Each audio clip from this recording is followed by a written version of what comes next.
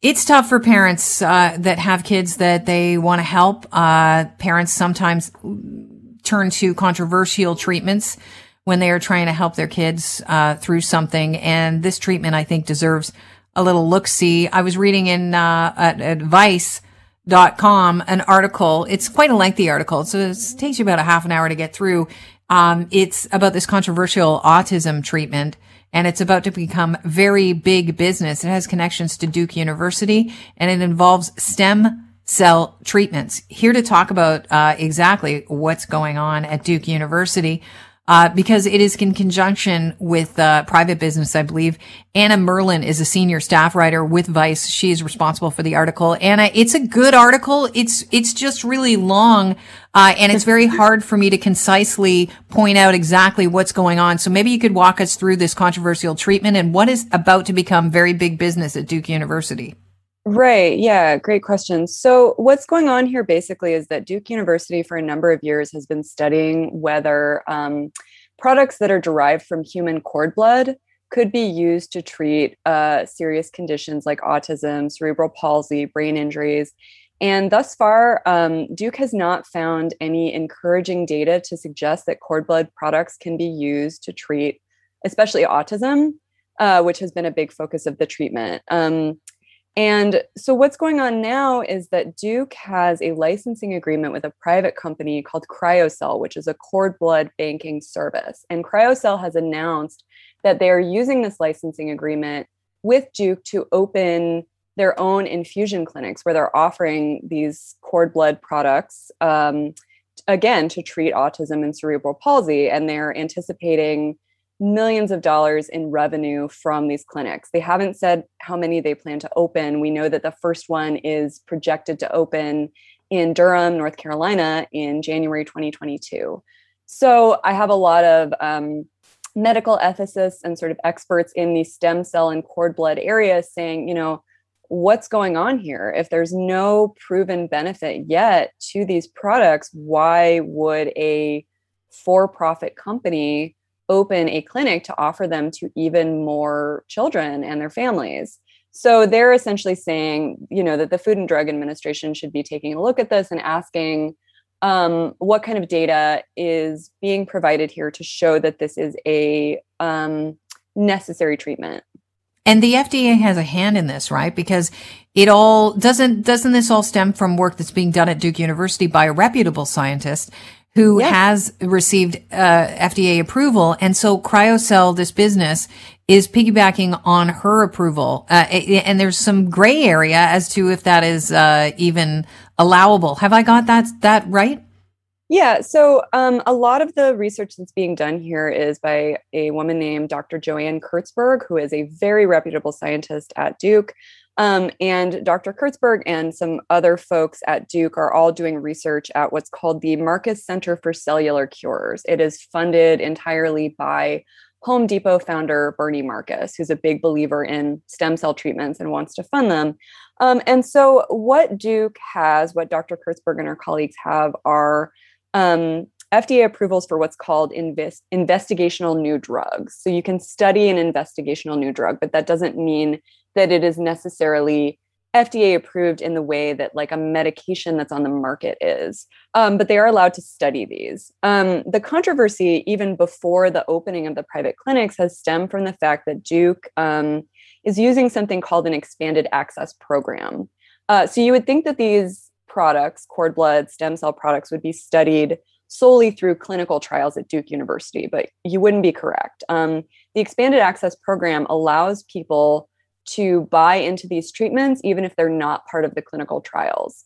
So families who have a child with autism or cerebral palsy are paying between $10,000 and $15,000 to get access to this treatment. And it is a single infusion of a cord blood product. And again, a lot of medical ethicists I talk to have some pretty serious questions about this because there is still no evidence that this works for autism or cerebral palsy. So why are we asking parents to pay a large amount of money to get access to it? And those are the kinds of questions that the experts I talk to would like to see Duke engage with a little bit more and would like to see the FDA sort of take a take a stance on in a more public way. It's interesting because Duke is possibly putting their reputation and their credibility at risk if it turns out that they're, that they go ahead and with this CryoCell deal and charge parents $15,000 per infusion, and it results in no change at the end of the day. I mean, if this happens again and again and again and again and again, then your reputation is at stake. How are they squaring that? Right. So, I mean, Duke and Dr. Kurtzberg answered questions for the article, and their position is that this requires more, more study, which is fair.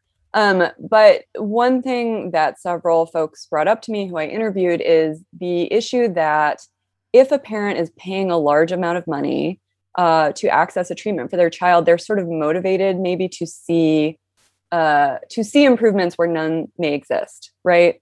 And especially when you're talking about something with autism, the idea of improvement can sort of vary.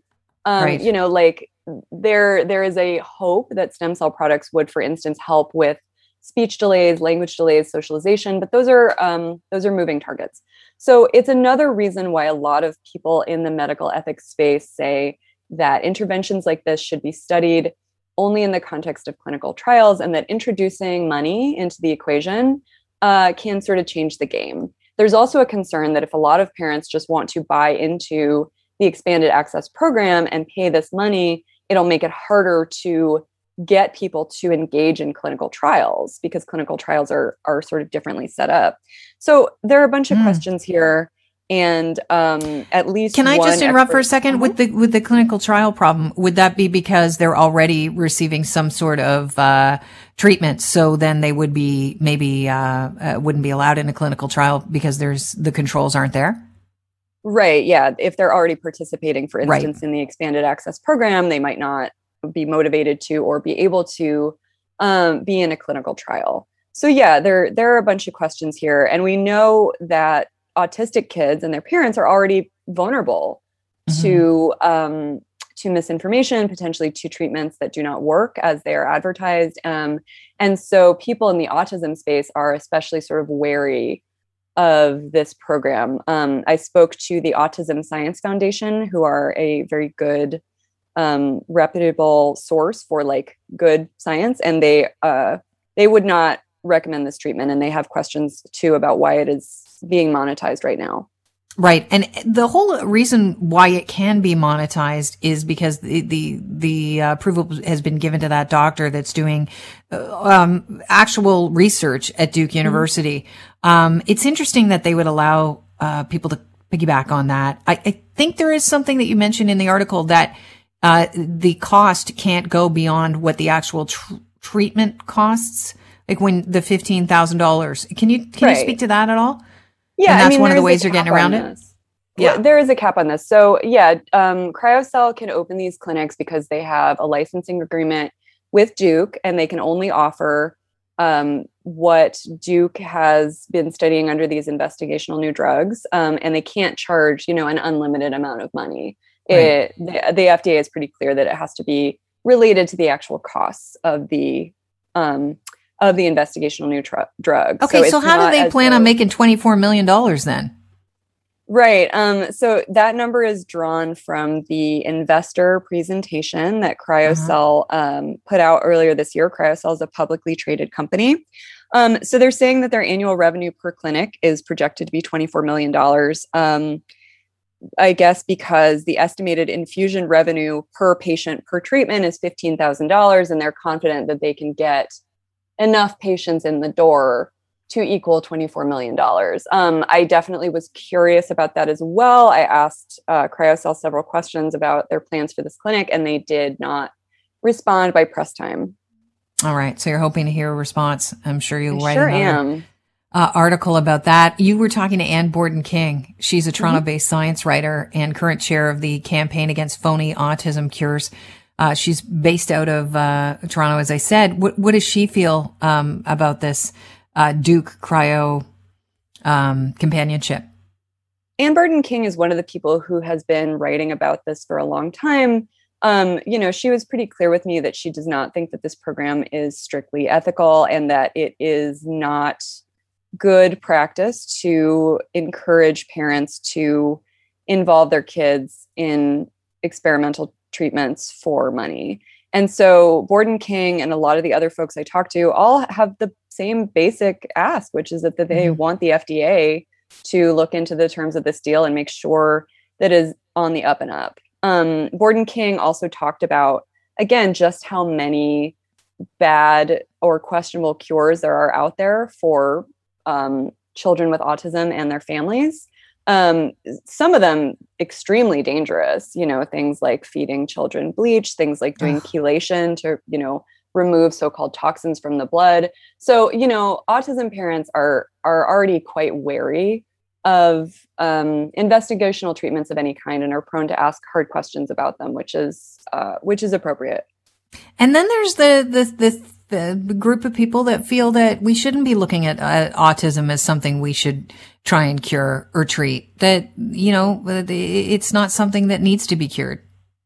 Right. There's an emerging sort of group of people who are autistic adults who are advocates for the autistic community who say, that the focus on curing or fixing autism is wrong and that, our focus should be on, yes, early diagnosis, but also on helping autistic adults live their best and fullest lives, but that the focus on cure or treatment can be stigmatizing, can suggest that, autistic people are lesser than other people.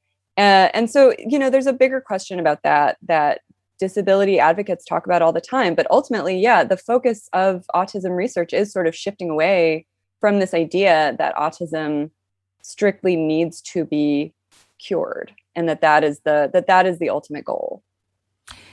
Anna Merlan, it's been a pleasure talking to you. Thank you so much for joining us. I think you've made a lot of sense and given us pause for thought here on a few things. Your article is called "A Controversial Autism Treatment is About to Become a Very Big Business." People can find it at Vice.com, and it's a great read. I highly recommend it. Thank you so much for having me. Have a great day. Anna Merlan, senior staff writer with Vice.com.